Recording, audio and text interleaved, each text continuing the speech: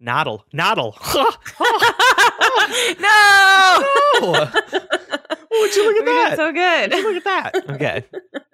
You forgot the core thing. You must breathe in order to speak, young one. Noddle.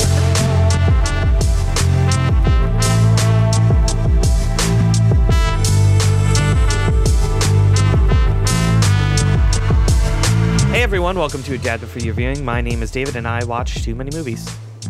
And my name is Amanda and I read too many books.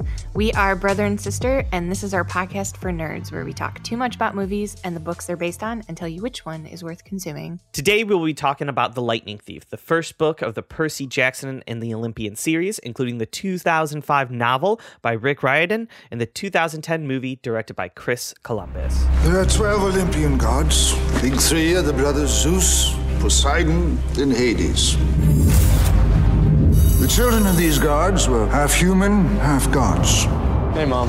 I thought this school was supposed to make things better. Someday it'll all make sense. Percy Jackson, we need to talk.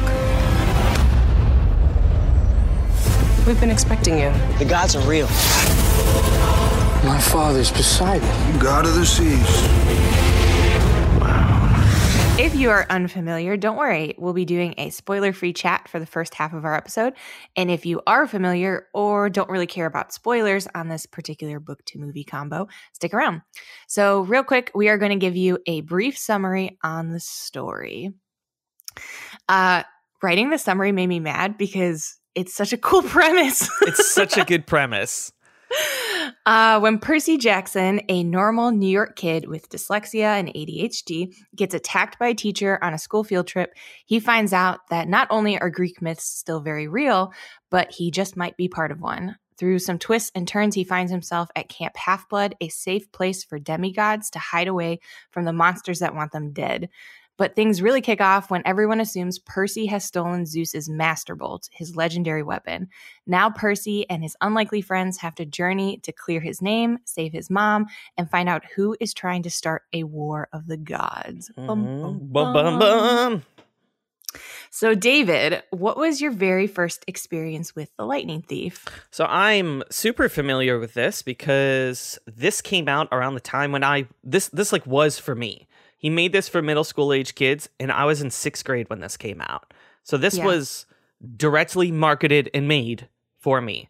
So I was obsessed with these books as a kid. I read through all of them. I think I came into the series on the second book. So I read the first 2 books and blew through them immediately. They were extremely easy for me. I became obsessed with Greek mythology after them. And if I remember this, I'm about to do a brother moment. I think the reason why I like them so much, too, was because you liked them. And so I'm pretty sure I gave them to you. I think you probably did. So it was like books that you and I both enjoyed. And that was like a territory I was unfamiliar with. And so for that reason, I really wanted to get into these books so I could talk about them with you. Yeah, I was nerdily obsessed when probably I was in 6th or 7th grade too, with Greek mythology. And I saw these books pop up and I was still in high school when they came out. And I read through the first one really quick, and I forced you and our younger brother to read them. Mm-hmm. And it was fun because we both loved them together. I know. And yeah, it drew on all of my middle school nerdiness love for Greek mythology. It really sparked. 2005 was this year of Greek mythology resurgence. Because do you know what else came out in 2005? What? The PlayStation 2 game God of War. Really? You know what I was not allowed to play in 6th grade? Definitely not God of War. And so this was my only thing I could have related to Greek mythology. Now, I did play God of War. I just snuck over to my neighbor's house where I got to play it all day. Did you really? Oh, yeah, absolutely. You do realize if there was something that mom and dad didn't let us play, I just went over to our neighbor's house and played it. So God of War, boom, he had it. Mortal Kombat, boom, he had it. Oh, want some GTA? Want to steal some car and shoot some people? Boom, he had it. I do remember GTA being a big deal. Yeah, you think I was friends with that dude? No, I just wanted to play video games. He had everything I didn't. I was also friends with him. But I'm not going to lie. Him having... The video games really helped. The video games were a great incentive. Yeah, I get that. Okay, so let's talk about the book. So I loved reading the history of this. I think Rick Riordan, I follow him on Twitter still. Oh, yeah. I think he's so funny. He's like just like the daddiest. No, that sounds horrible. He's just like the most. That is not what I meant. Ooh, I got a recording of that. He is the most dad like social studies teacher writer I've ever. Oh my gosh. Read about, and he still very much is like that. So he started this book series because his son was in second grade and learning about all the Greek myths and was having a hard time with it. And so he asked his dad to tell him bedtime stories to help him learn it. And then when they went through all the stories, he wanted new ones, and so he started putting his own twist on it. So Riordan came up with Percy Jackson as a modern day main character interacting with Greek myths. And then he asked the kid, it's really this kid who gave us this book because the kid asked him to write a book. So he did. And then he workshopped it with middle schoolers and added a bunch of stuff to it and then sold it. That's adorable. So very cool. I mean, this is adorable. Isn't that super cute? Yeah. This is the best origin for a novel ever. It's like the dream. It's super wholesome. Yeah. And it's very sweet because he has written since then dozens of books in this series and in this world. And he has stuck to his guns. They are all middle grade friendly, which I think is very interesting, despite the big themes that they tackle. So he has done many series, including Percy Jackson, The Olympians, The Kane Chronicles, Magnus Chase and the Gods of Asgard, and The Trials of Apollo, which the 5th book of that one is coming out this year. So those are all his series. Have you read any of those? I have read like half of them. So I did read all of the Percy Jackson books. Yes. I read all the Kane Chronicles, which is about Egyptian mythology, which I also nerdily loved. The Magnus Chase books, I've read like half of them, and those are about Asgardian myths. And they're pretty good. Yeah, I think the only ones I haven't tackled is the Magnus Chase ones. And I never finished his like second Olympian series. That's I did finish that one. It is very, very good.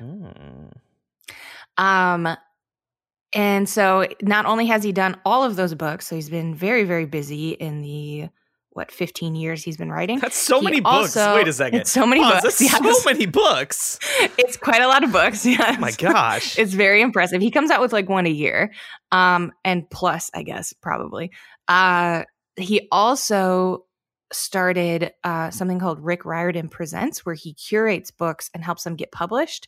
And so instead of writing, he writes in different mythologies. And so instead of writing in mythologies that he's aren't part of his own culture, he curates books from own voices writers so that they can tell stories about their mythologies. So that includes Hindu, Mayan, Korean, Cuban, Aztec, Navajo, African American, and Mesopotamian. And so there's a whole bunch of books that he's also helped got published when people were asking for books in different mythologies, which I just think is amazing. That's the right way to do it, and I'm super excited for it. Is Rick Riordan just like the Keanu Reeves of the book world? He kind of is the Keanu Reeves of the book world. I would stand by that comparison. He is incredible. Like, no matter what, when any project he's involved in, I always love it. And even if it's not for me, I can always respect it. I think he's a very aware writer and publisher. I think he tries very hard to care about issues and to care about the people who are reading his books and all the kids and stuff. I think I think he's great. So this book, The Lightning Thief, has been adapted into a film that got a sequel, which I totally forgot about. I definitely think I saw it, and I erased it from my memory. Yeah, I erased it. I don't remember anything.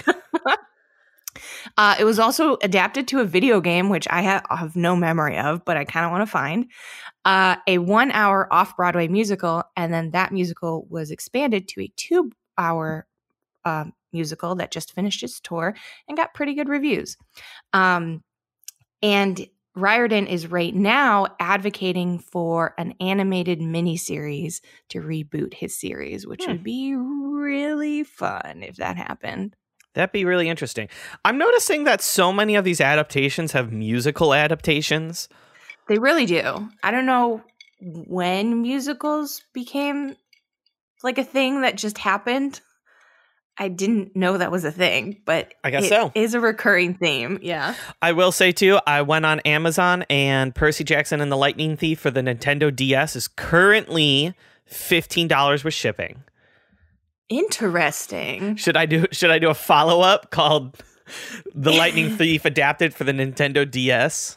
I will say I heard it was terrible, but I do support the idea of you getting it Great. and us reviewing it. Great. Okay. Well, we'll see if that makes the cut. Yeah, we'll see.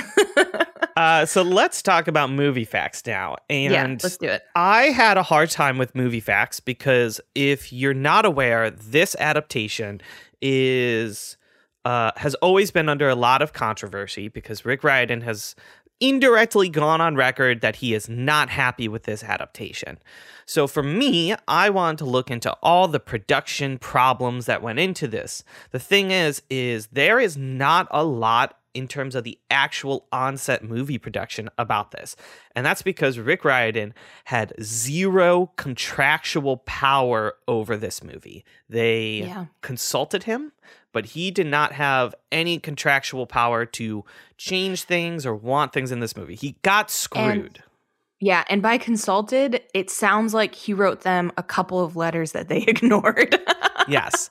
So a bit of some broad overview. The biggest change in the movie is that Percy Jackson from the books to the movie is aged up. He goes from 12 to 16. Now, this was tough for Rick. We're on a first name basis, by the way. Rick, because he was... Because you don't want to say Riordan over and over again? No, I just think I follow him on Twitter. I'm close to the dude, Cool. Yeah, right. He was under the impression that this series was going to be the new Harry Potter series because this was being produced around the time the Deathly Hallows was in production, which means that the market was going to open up for another book series like this. So he thought this was going to be the next Harry Potter, and that's what that's also what the production house wanted. They had a star-studded cast, honestly, relatively unknown young actors. They were kind of following the formula, except they aged him up. Now, Rick had a lot of problems with this that at the time he did not voice at all until 2018 when he leaked a ton of emails that he had with the production team after reading the script. And this... And by leak, you mean posted to his blog. By leaked, I mean posted to his blog. I would highly recommend reading these. They're very entertaining to read. They are very, very, very funny because he basically tears this apart. And so I'll just read a snippet here that he has. And this is after going through, because he does go through and talk about parts that he enjoys. This is the part where I laughed when I was reading these. Yes. So I'm glad that you pulled this quote. Yeah. So he says, after listing the very few good things, he says, "Having said that, here's the bad news. The script as a whole is terrible. I don't simply mean that it deviates from the book, though certainly it does to a point of almost being unrecognizable as the same story. Fans of the book will be angry and disappointed. They will leave the theater in droves in general and generate horrible word of mouth. This is an absolute given if the script goes forward as it stands. But the bigger problem is that even if you pretend the book doesn't exist, the script doesn't work as a story in its own right." And then he goes through for pages on every single problem he has, and it's hilarious. I almost wanted this episode to be just us reading that letter because it is very funny and all of his points are very valid. Yes, I would highly recommend checking it out because it's a great look into how authors view their adaptation, because every author is going to be biased towards their own story.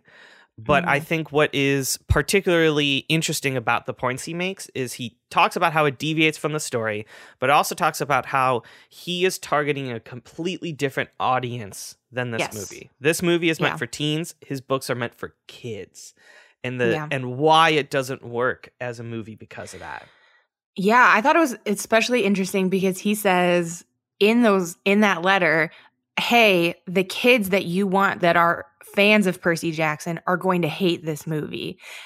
And then the teens you think you're attracting by aging everybody up are also going to hate this movie. Yes. Yeah. And spoiler, he was right. Yeah. Nobody liked this movie. So one of my favorite lines is actually the end, because he does a mic drop. I'll do another quote, so I'll read this. When talking about why the movie will fail, he says, "The movie will become another statistic in a long line of failed movies badly adapted from children's books. No one wants that. And a year from now, I would really prefer not to be saying, 'I told you so.'" Gosh. Yeah. He is so salty. I love it. He's pretty salty. Yeah, it was funny being a fan when this came out, like an adult fan who was online, because he did not talk about the movie at all. And all I wanted to know was, is this going to be any good? Because I saw the trailer. I was disappointed that he was older, but I was still a fan of Logan Lerman. And the closer it came to it, the more sad vibes I got from Rick Riordan online. Yeah. And so I'm not surprised. He has never seen the movie in its entirety. No, he still hasn't. And he's never seen the sequel either. He should definitely not see the sequel. The fact that I have cut it from my memory probably says much worse things than this movie. I had forgotten it existed. Then when I was looking it up on Roku to find it to watch it, this first movie, the second one popped up and I'm like, was this a straight to DVD thing? No. And guys, it wasn't. They released it in theaters. Yeah. It looks horrible. Yeah, it's tough. I almost want to do a follow-up. We may do a follow-up episode for the second one because I mean it looked so bad, but I kind of still wanted to watch it. We'll see. We'll see how we feel at the end of this episode if we end up doing the next one. Yeah. But anyway, let's jump into our spoiler-free discussion about the story. Mm-hmm. What did you think about the story overall, David? So the story overall is, of course, that I love it. And I'm biased because this is closer This is your childhood. to me. This is much closer to me than the Harry Potter books. It's like this series and the series of unfortunate events were my books as a kid. Those were my series, so I'm very, very close to those. And on rereading it, I think that the plot is a little straightforward, but I think that's okay because it's meant for middle grade. But I catch so many more themes that I didn't catch as a child. There's so many more deeper themes on family, legacy, and what it takes to be a hero despite those things that I enjoyed so much more. Because there were certain things that I was like, I wonder if Rick Riordan could, like, if he was a new author, if he could talk about some of these things nowadays. Because there are some hints at, like, abuse. Yeah. There are hints at assault. There are a lot of things that I was actually shocked to see that this book kind of dive into, given its age demographic. Yeah, I felt the same way. I was very aware as I was reading, because I've read quite a few books from him, and I was very aware that this was his first one in a series. The mystery is still very good, so we won't spoil anything about it just yet. It's very well constructed for a middle grade book.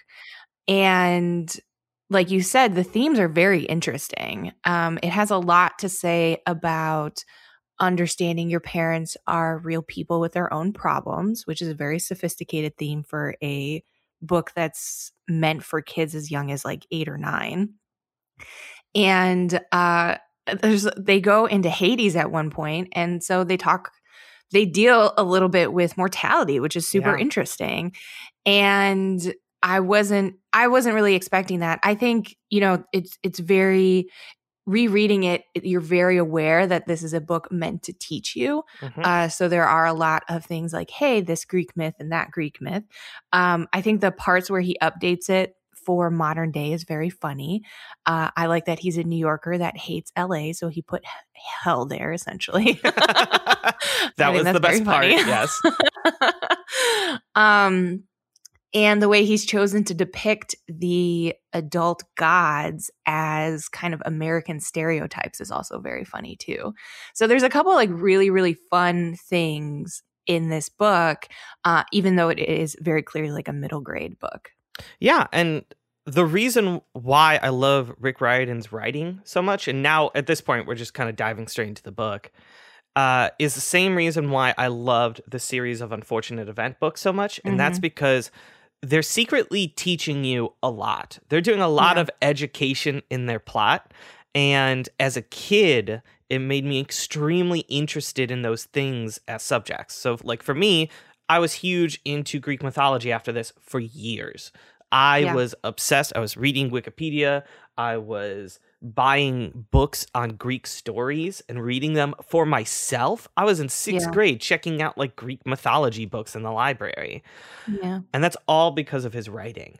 And that, I think, is the reason why he's always been so successful, is because he brings topics that are interesting in their own right and put enough spin on it to give kids interest that they're gonna want to read it, but also that they actually do teach them a good amount. Yeah, I totally agree. And I think, this book has very clear influences from Harry Potter. Yeah. There's a trio. There's a, wise old teacher character. There's, a touch of magic. There's even a prophecy. A bully character. There's a prophecy. Yeah. So all those things feel a little bit borrowed, but I think that's only because it's the first book. After this, it pops off, which is pretty nice. So it's a fun like set up book, and it made me want to read the rest of them. So Amanda, what else did you enjoy about the book? I loved these characters. Oh, they are super interesting. Percy's a very fun protagonist. He again has a little bit of a Harry Potter vibe to him, especially he looks very similar to Harry Potter. Yeah, that doesn't help. But he's dealing with feeling like a loser, which I think is very relatable when you are in sixth grade, and dealing with a difficult home life. And he's quippy and bold and a little sarcastic and wants to do the right thing all the time. And so he's a great protagonist. Annabeth is super, super interesting. Oh, yeah. She has a lot more backstory than they put in the movie. Yes. She has a whole story with her dad and her own issues with her mom.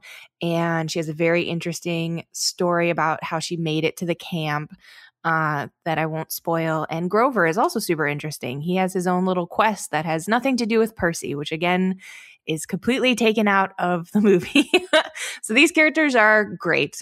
I love them. I thought they were well-rounded. They have great interactions with each other, which I feel like is sometimes missing from a middle grade book. And they felt like real people. Yeah, and even though, we keep making parallels to Harry Potter, I think they do follow similar archetypes. Definitely. As Harry Potter. However, it's only surface level. Like, as soon as you start digging into the characters, you start to see the differences in their backstories, in their motivations. They're completely different, even though they have this archetype. And I think, honestly, I'm just going to start forgiving books that have a startup similar to Harry Potter. Yeah, because definitely. I see it as just like archetypes that people are going to now follow moving forward. Yeah, I think it would be hard to have a trio of kids that don't get compared to Harry Potter. So, David, did you enjoy anything about the movie? So, we're going to go into a lot of changes that the movie made. And this is something that I realized because I watched this with my fiance. I have to get used to saying that. I'm not used to saying that. Yeah, you called her your girlfriend earlier. Ooh. Ooh. She's going to listen to this and be like, David, it's Come over. on. It's over.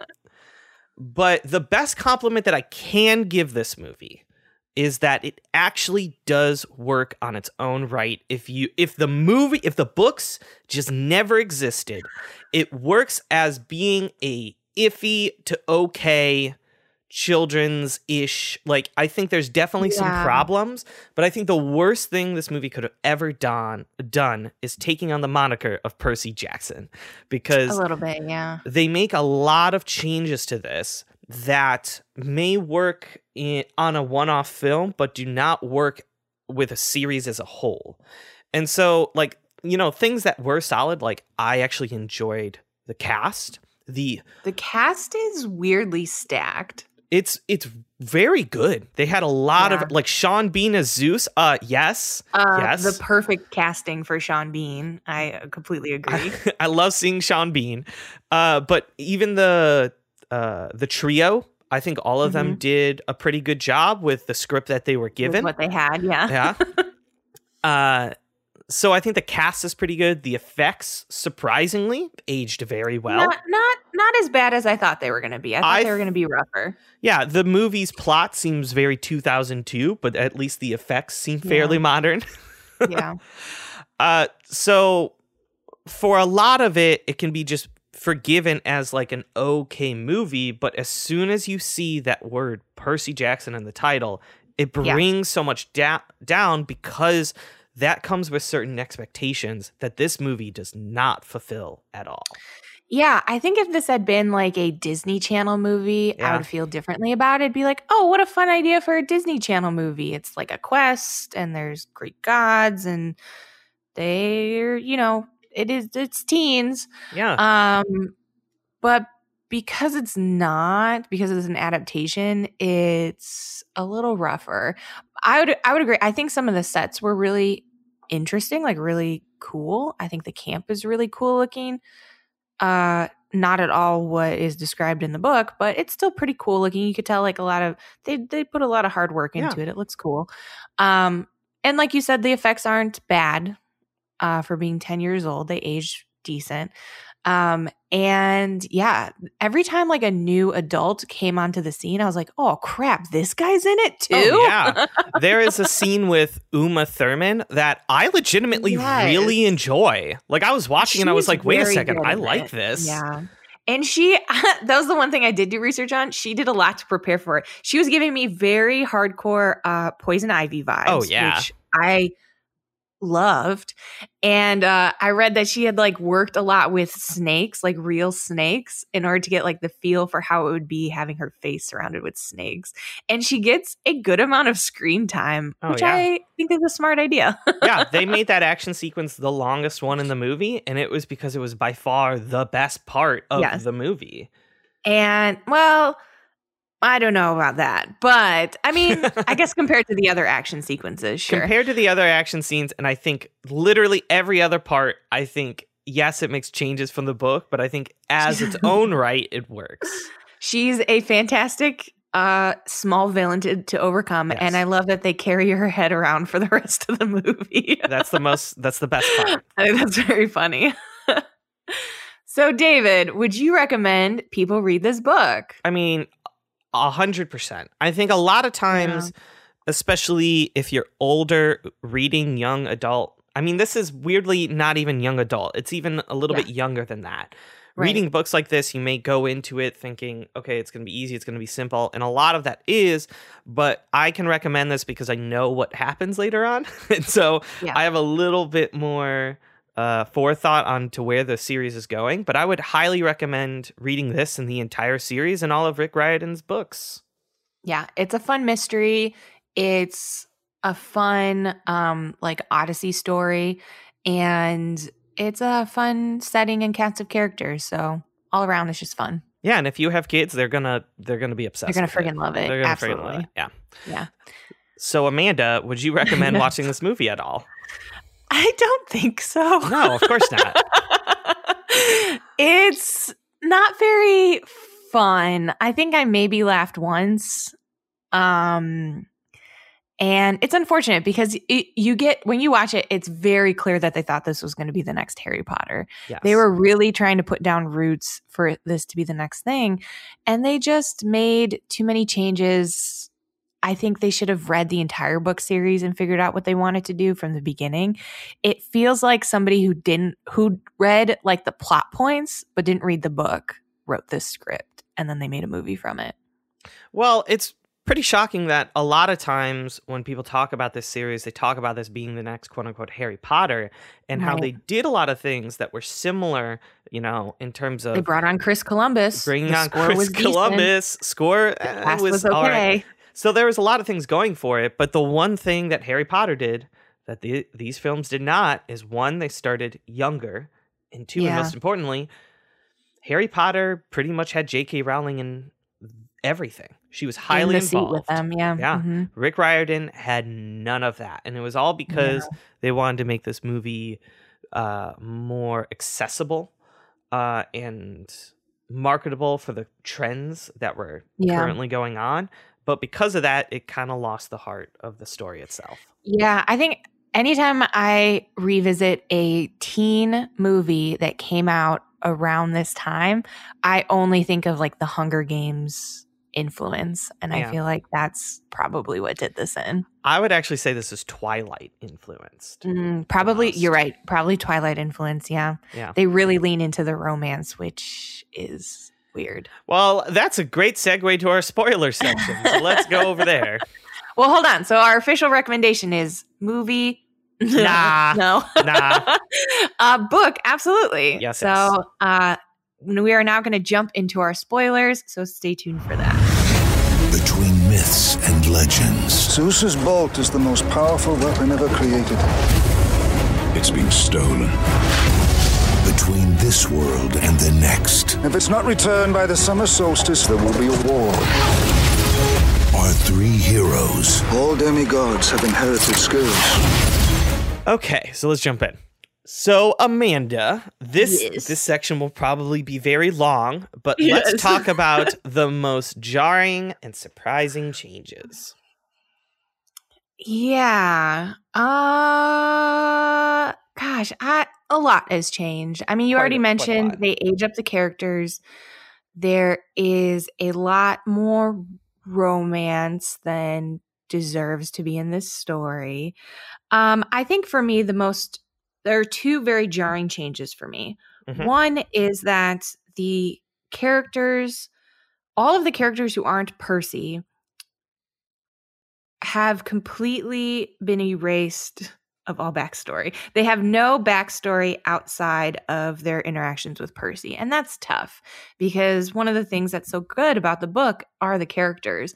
And now they just become weird, two-dimensional characters where Annabeth is just reacting to things and acting as a Hermione Granger Google. And Grover is the sassy black friend.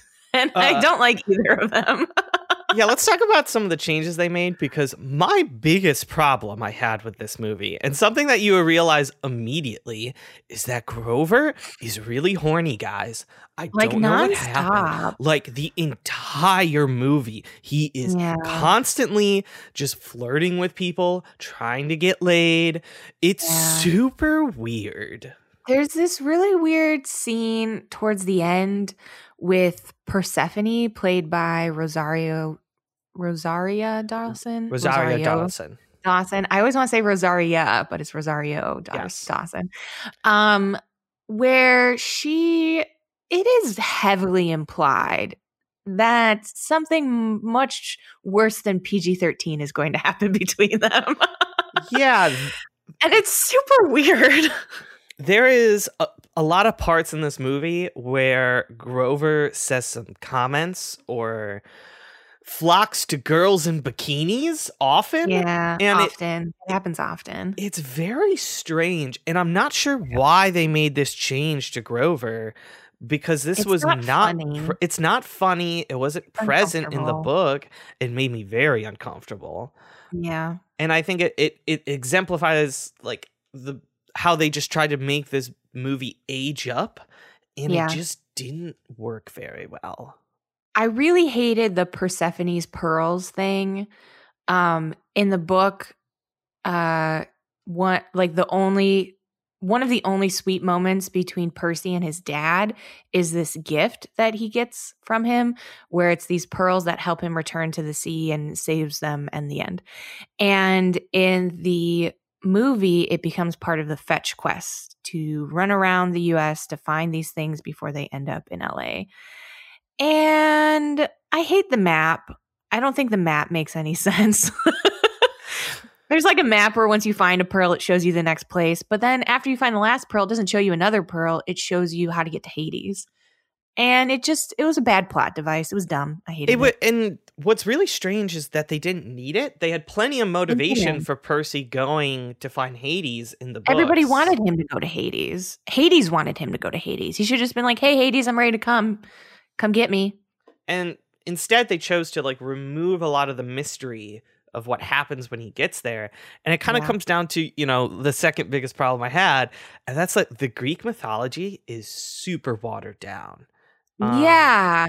They miss the entire point of the premise of the books, which is that the Greek gods move with the West. And they never once say that in the movie. So the entire time you're like, what are these Greek gods doing in the United States? Why are they here?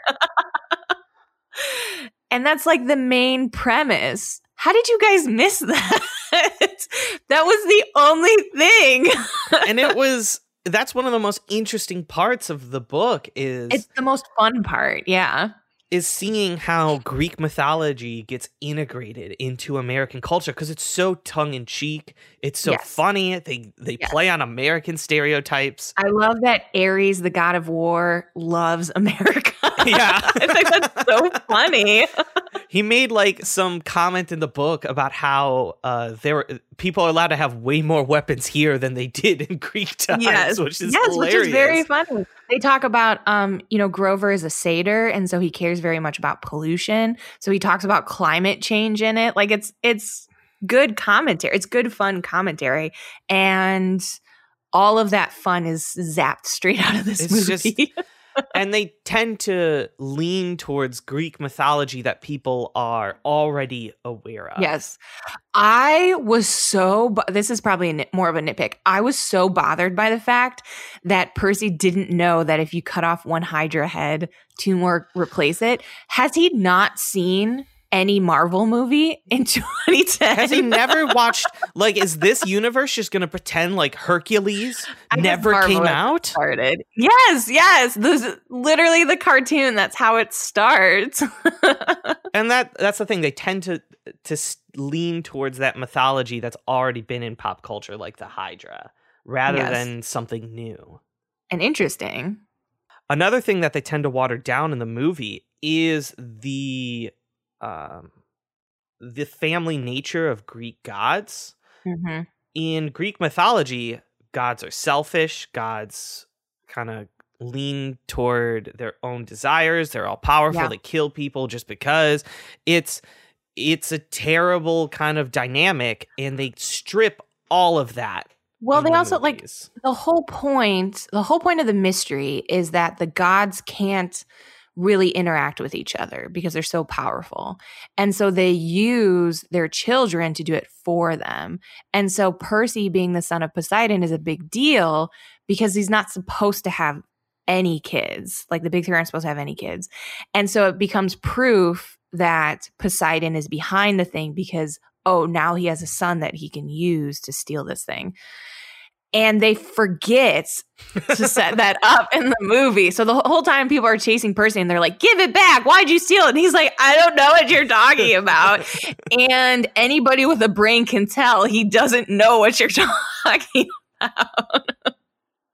So it's very odd. It's super odd. Well, and the mystery is stripped away. So there's kind of a double reveal in the book that Ares is the one who caught the original Lightning Thief, who is Luke in the book. And he has been turned to working for Kronos. So Kronos is like the big bad emperor bad guy.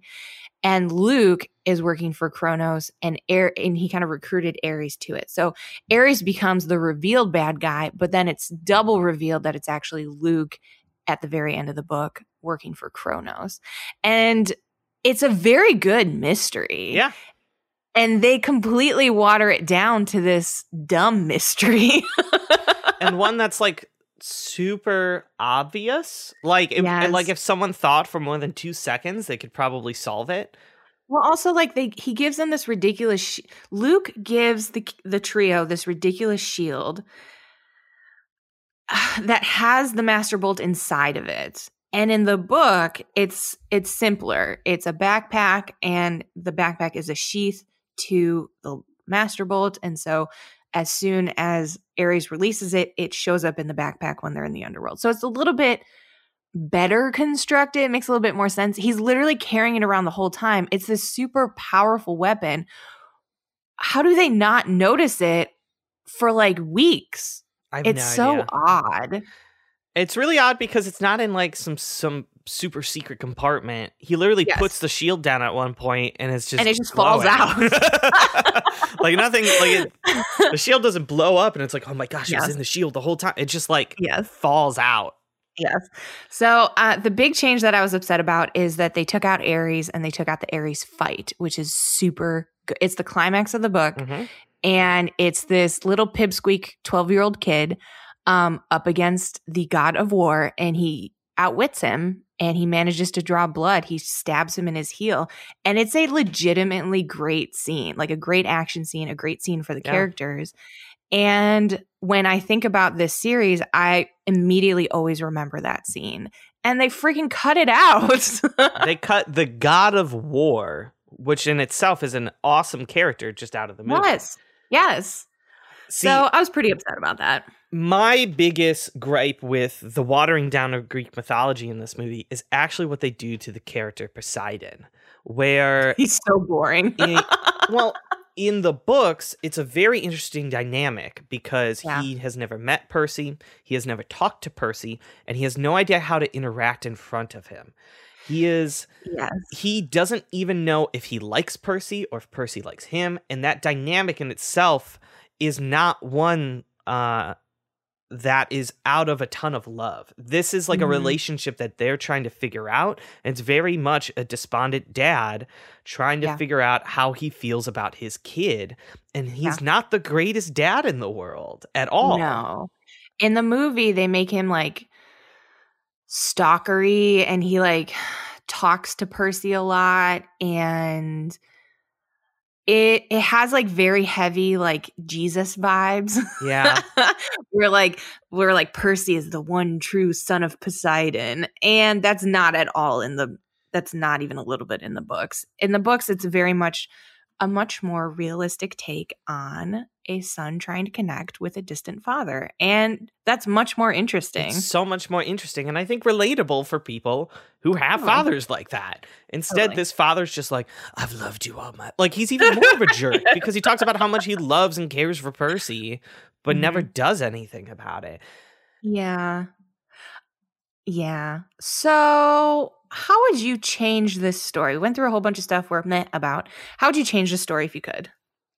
Well, I mean, the biggest thing for me in terms of, there's a lot of talk right now. Since Disney has bought Fox, the Percy Jackson series is technically owned by Disney now, which is both terrifying because Disney now owns everything, but also comforting because they tend to do adaptations a lot better than... especially for children's things. Yes, they are much more respectful of source material. So for me, personally, what I would like them to do in terms of updating an adaptation is to turn this into an animated series. 100%. I totally agree. I think a 30-minute episode where maybe the first season, they're going through and trying to get to Hades, and then all of their interacting and with all this Greek mythology would be extremely interesting and rife for a 24-minute episode for kids. Yeah. And I would absolutely watch that. Yeah, it's written in a way where it's several mini adventures in a row that string together an overall mystery. And so it would really lend itself to a mini series for sure. And I think that, especially being animated, it would help bridge some of the uncanny valley gap that I feel like we got in some of the CGI in the movie too. I will actually defend this movie's CGI. I surprisingly think the CGI is good. The CGI is not bad. I think the CGI is boring.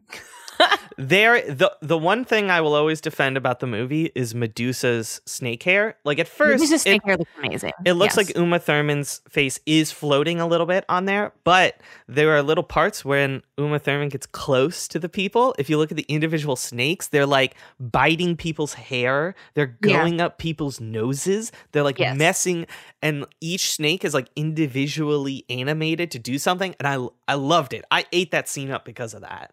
Yes, I will give props to that. I think the Hydra is less interesting. I think it's very 100%. Funny when it blows fire 1 minute and then Grover starts throwing food at it and just like it's like thank you. I'm no one's giving me a snack in forever. I think that was a strange choice. Yes. It was just like this weird moment. It's like, why is he throwing candy at the Hydra? And he's like, There's a lot of weird moments. I think the Lotus Hotel dance scene is one where you're like, ooh. Oh, Amanda. So I forgot so much about this movie. The only thing that stuck with me before I rewatched it is the poker face montage. Yes, where they're tripping in the... It is like the weirdest scene. I think that and the soundtrack choices were very jarring for me. There was like a comment in the beginning before they start their quest, and Luke is like, "If you see my dad on the road, give him hell." No, he says, "If you see my dad on the highway to hell, kick his butt," or something like that. Yeah, something stupid like that, which is a terrible line to begin with. Also, we never meet Hermes anyway, so why is that there? But then it immediately cuts to them on a bus and AC/DC's Highway to Hell is playing, and it's not funny. It's not. It's funny. bad. It's just bad. And then they're driving into Vegas, and it's a Vegas song playing, and then it immediately cuts to Poker Face, and it's like somebody Googled what music put here. And then like a keyword. And it's the Suicide Squad soundtrack director getting paid. I'm sure it's the same dude. I don't know, but it won't surprise me. I bet it's just the same dude getting paid for all these movies. It's that same level of care to detail. Yes. I think a Suicide Squad. Any more changes that you would make to this story before I move on to some of the nitpicks? I think if they were going to they ended up doing a sequel, and then it was set up for another movie, and it surprisingly never got picked up. I think it would have been better if somebody would have read all 5 books and then broken it down into even just a trilogy that made sense with each other. And maybe they don't need to be 12, but maybe 14 even. I think 17 is just too old. It is too old. And the fact that this series just sort of ignored the prophecy. Like if you would have said Sea of Monsters, the next books in this series, didn't exist, and it was just this movie, I'd be like, that makes sense, because this movie is meant to be one movie, but they wanted this movie to be a series, but they did none of the legwork to make it a series. No, and then I watched the trailer for Sea of Monsters, and they have to make up all of that in the span of a movie. And the entire thing is just the plot of the prophecy in the trailer. I was like, geez. It's a lot. Yeah, so it's a lot. Not, it's, I don't know that I would touch the book necessarily. I think the small changes that we'd want to make to the book would just be modern updates to it. Mm-hmm. I think it's a pretty solid start to a series, but the movie is a lot to be desired. It leaves a lot to be desired for sure. David, I think we're going to have a big old list of nitpicks, but let's start with some nitpicks. I will start with one because I think you're going to have a huge list. I have a list that I made throughout the movie, so let's talk about yours. I freaking hate Percy's cabin. I think it's the stupidest thing I've ever seen. It has no walls. I don't think any building in that camp have walls. Privacy must be very, very hard to come by in that camp. Oh, yeah. And if you didn't notice, that camp is packed. I have It no is idea. So packed. Listen, I understand that, Greeks, they're tough. They don't mind if a stray spear comes near their head or something. That place was No. packed. They were shooting arrows in a walkway. They were throwing spears at people who are also throwing spears at them. It is a crowded No. place. I think they need an expansion or something because everyone was doing everything in the same 100 square foot radius of each other. It was a strange visual choice. It felt very claustrophobic and not like I always imagined it very militaristic where they're training you. Yeah. That just seems like chaos. And then they immediately put him into they're like, okay, it's time to start training. And they put him into a game with zero training. Yeah, that's on my list of nitpicks where it's like, before you go on, because they introduced that he has to go on this mission immediately. Yeah. And they're like, before you go on this mission, you must train. The best way to do that is to play Capture the Flag. In the worst game of Capture the Flag I've ever seen. First of all, this game of Capture the Flag is buck wild. I guess no one read this series and no one has ever played Capture the Flag? I Because highly doubt it. Yeah. the rules of Capture the Flag is you go to the flag and bring it back to your base. For them, it's like whoever touches the flag first, I guess. I guess, but then as soon as somebody starts fighting in front of the flag, everybody from both sides shows up and just watches. And whoever kicks the most butt gets the flag. That's not Capture the Flag. Yeah, by the way, I'm the type of person where everyone is watching this. I am going to the other team's flag and taking that. You think there was some other dude who had the flag who was like, guys, I already won. guys, I had it. I got this a half hour ago. guys, oh, freaking Percy. Stealing Literally, the spotlight. He kicks two people's butts in not very good sword fighting. Sorry, Logan Lerman. It's not great. And he walks through a crowd of people who have swords and they don't do anything. Zero. They just let him take the flag. And then it's literally sitting in the middle of the flag is sitting in the middle of nowhere. Percy finds it and he's like, oh yeah, I totally got it. I'm totally going to win Capture the Flag. And Annabeth shows up and she's like, do you think it would be that easy? But then it was that easy. There was no plan. She's like, I'm the daughter of battle mastery, blah, blah, blah, strategy. But there was nothing. He just kicked her butt and then he got the flag. Wouldn't it be way more what was the interesting? strategy?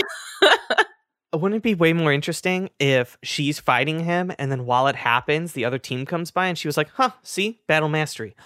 Boom! You get to show off Percy's fighting, and you get to show how cool Annabeth is. Just take the scene from the book. The scene from the book was good. She uses in the book. Annabeth is in charge of that team. She puts Percy in a specific place because he's already made enemies with all the Ares kids, and those Ares kids go to kick his butt, and she uses that as a distraction so the rest of them can get the flag. That is a good scene. Why did you guys change it? It was already there for you. I think it's because they cut out Ares. So they had to take that out. It doesn't matter. It could have just been some bullies. Okay, some other funny parts about that scene. There's a lot of sword swish sounds that are very bad. There's a lot of them. He'll just move. They do a lot of sword flipping. It was as if that was the only thing they learned with their sword fighting training. The only thing they learned. And every time they do it, I laugh because it was swish, swish, swish, swish. It made me laugh, especially when they were cutting each other up and they had legit cuts.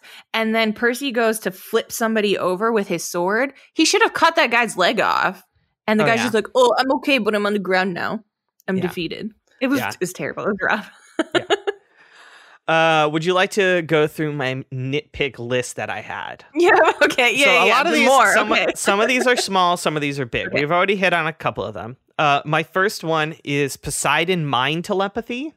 Didn't quite understand. It's very like Luke and Obi-Wan, and it doesn't make sense. Yeah, didn't really make sense. The second thing is there's a scene where they're trying to whenever I say the camp name, I almost want to say Camp Green Lake, but I got to remember this is not Holes. Please watch Holes, guys. That was my favorite episode, and no one ever listens to it. But I will say, speaking of Holes, Logan Lerman has some very heavy Shia LaBeouf energy. Super Shia. It is like he is trying to channel him, and it's not good. It's not good. It's not good. But there is a scene where they flip over a cow that's really strange because a cow goes in front of their car and as if like some weird, like the car starts levitating because it hits the cow and then it just starts floating up in the air and then it made zero, like the trajectory of the car. You're talking about the car crash. Sense. Yes. My issue with the car crash is that Grover's like, watch out, but the cow being thrown is being thrown from behind. So how did he see it? I have no idea. The next one is my favorite quote from the movie. Okay. And it's from Annabeth. Okay. And it was the most direct characterization I've ever seen. So this is it. She says, I definitely have strong feelings for you. I just haven't decided if they're positive or negative yet. Okay, that was played in the trailer over and over, and they were so proud of that line. oh my gosh. It's not good. It It's would be such an so awkward thing for bad. somebody to say to you. Also, Annabeth's eyes, Alexandra Daddario does have very big blue eyes, but let me tell you, they did something to her eyes in this movie because I feel like that, yeah. there are some scenes where it feels like she's an anime character. Where they're I would like- not be surprised, yeah. and it's like buck wild to me how Yeah. like they must have put some like clarity or did the lighting in some way that her eyes popped more, but it was jarring. It was legitimately jarring in some scenes. It was, yeah, I agree. Oh, Annabeth. Okay, They really next did you thing, dirty. another thing that I saw. Okay, this is a scene that like there is when they're at Auntie M's, aka the Medusa fight scene. There is a scene where the friends get lost and they're calling after each other to find them. Yeah. And there is this part, And apparently a maze of a statuary thing. It did not seem that big, but they were constantly losing each other. yeah. But there is this part where Percy is calling for Grover, Grover's calling for Percy, and they're running full speed. They run full speed right into each other. I didn't understand that because they didn't have their eyes closed. And They they were could just hear bad each at other. seeing things. Yeah. And no joke, it's legitimately like full speed, and then they get up, they're like, "Oh, you okay?" He's like, Yeah, I'm okay." It's like, dude, if I got hit like that, I'd be down for the count for a long time. Well, it felt like they did it on purpose to each other. It was just weird. Yeah. Now on to the Las Vegas scene. Mm-hmm. There's a part where Grover is doing coordinated dancing with girls Yeah. at the hotel. Without his secret legs on, so everybody can see that he's a half goat. Yes, there is also a deleted scene that extends this dance scene to about It's a full pretty bad. minute. Yeah. And I don't understand the need to put this in. It's very weird. They also the put actor in had to learn that dance. they also good for him. He did great, but it's just so weird. They also have a scene where he's getting his hoofs painted like their toenails. Why? Why do we have that scene in there? And it's like bright pink or bright Yeah. red. Okay, but my favorite part of the Las Vegas scene is another, just like when you think about it, you're like, this is weird. Why would this happen? They're leaving Las Vegas and they need to be able to see the date because they spent too much time at the Lotus Hotel. So there's just a billboard that's flashing that's like, tomorrow is June 21st. Yes. Amanda, have you ever seen a billboard that flashes to let you know what tomorrow's day? And it was like a very big graphic where it's like, tomorrow, June 21st. It's really strange that they don't have cell phones, if I'm honest. Because There is... they're Okay. kids in 2010. They did make a very small change that I actually really enjoyed because it is the most 2010 thing I could think of, where instead of Percy using his shield to look through and mirror and look at Medusa, he uses his iPod Touch that has a shiny background. That was very funny, yes. That was very 2010. It's the best product placement I have ever seen in my entire life. It's pretty good. And it's like the Apple logo is like right there for almost the entire scene. And you can see Medusa like next to it's amazing. It's pretty good. My nitpick, I think my biggest nitpick, besides that dumb cabin, which I also still hate, is what they did to Percy's mom. She sucks in this movie. She sucks hard. Yeah. She sucks so hard. She is super boring and bland, and it does not feel like Percy cares about her. He gets over her death so fast, and then they go to rescue her, and she's so useless. And then I cannot imagine being a responsible adult woman and allowing a 16 or 17-year-old kid, like when they decide who's going to get the pearls to escape, they leave Grover behind. I could not imagine being an adult person and allowing a 16-year-old kid to stay in hell instead of me and like letting me escape. Why? So I could tell them where the door is to Olympus? That's dumb. Yeah, even on the Olympus thing, for some reason, she knew the secret code at the top of the Empire State Building to get in there. And then she gets into the elevator and then she's like, oh, I actually can't go to Olympus. Which means that at some point, Poseidon has taken her to this spot, done the secret code, and then she had to wait in the elevator for him to come back? I guess.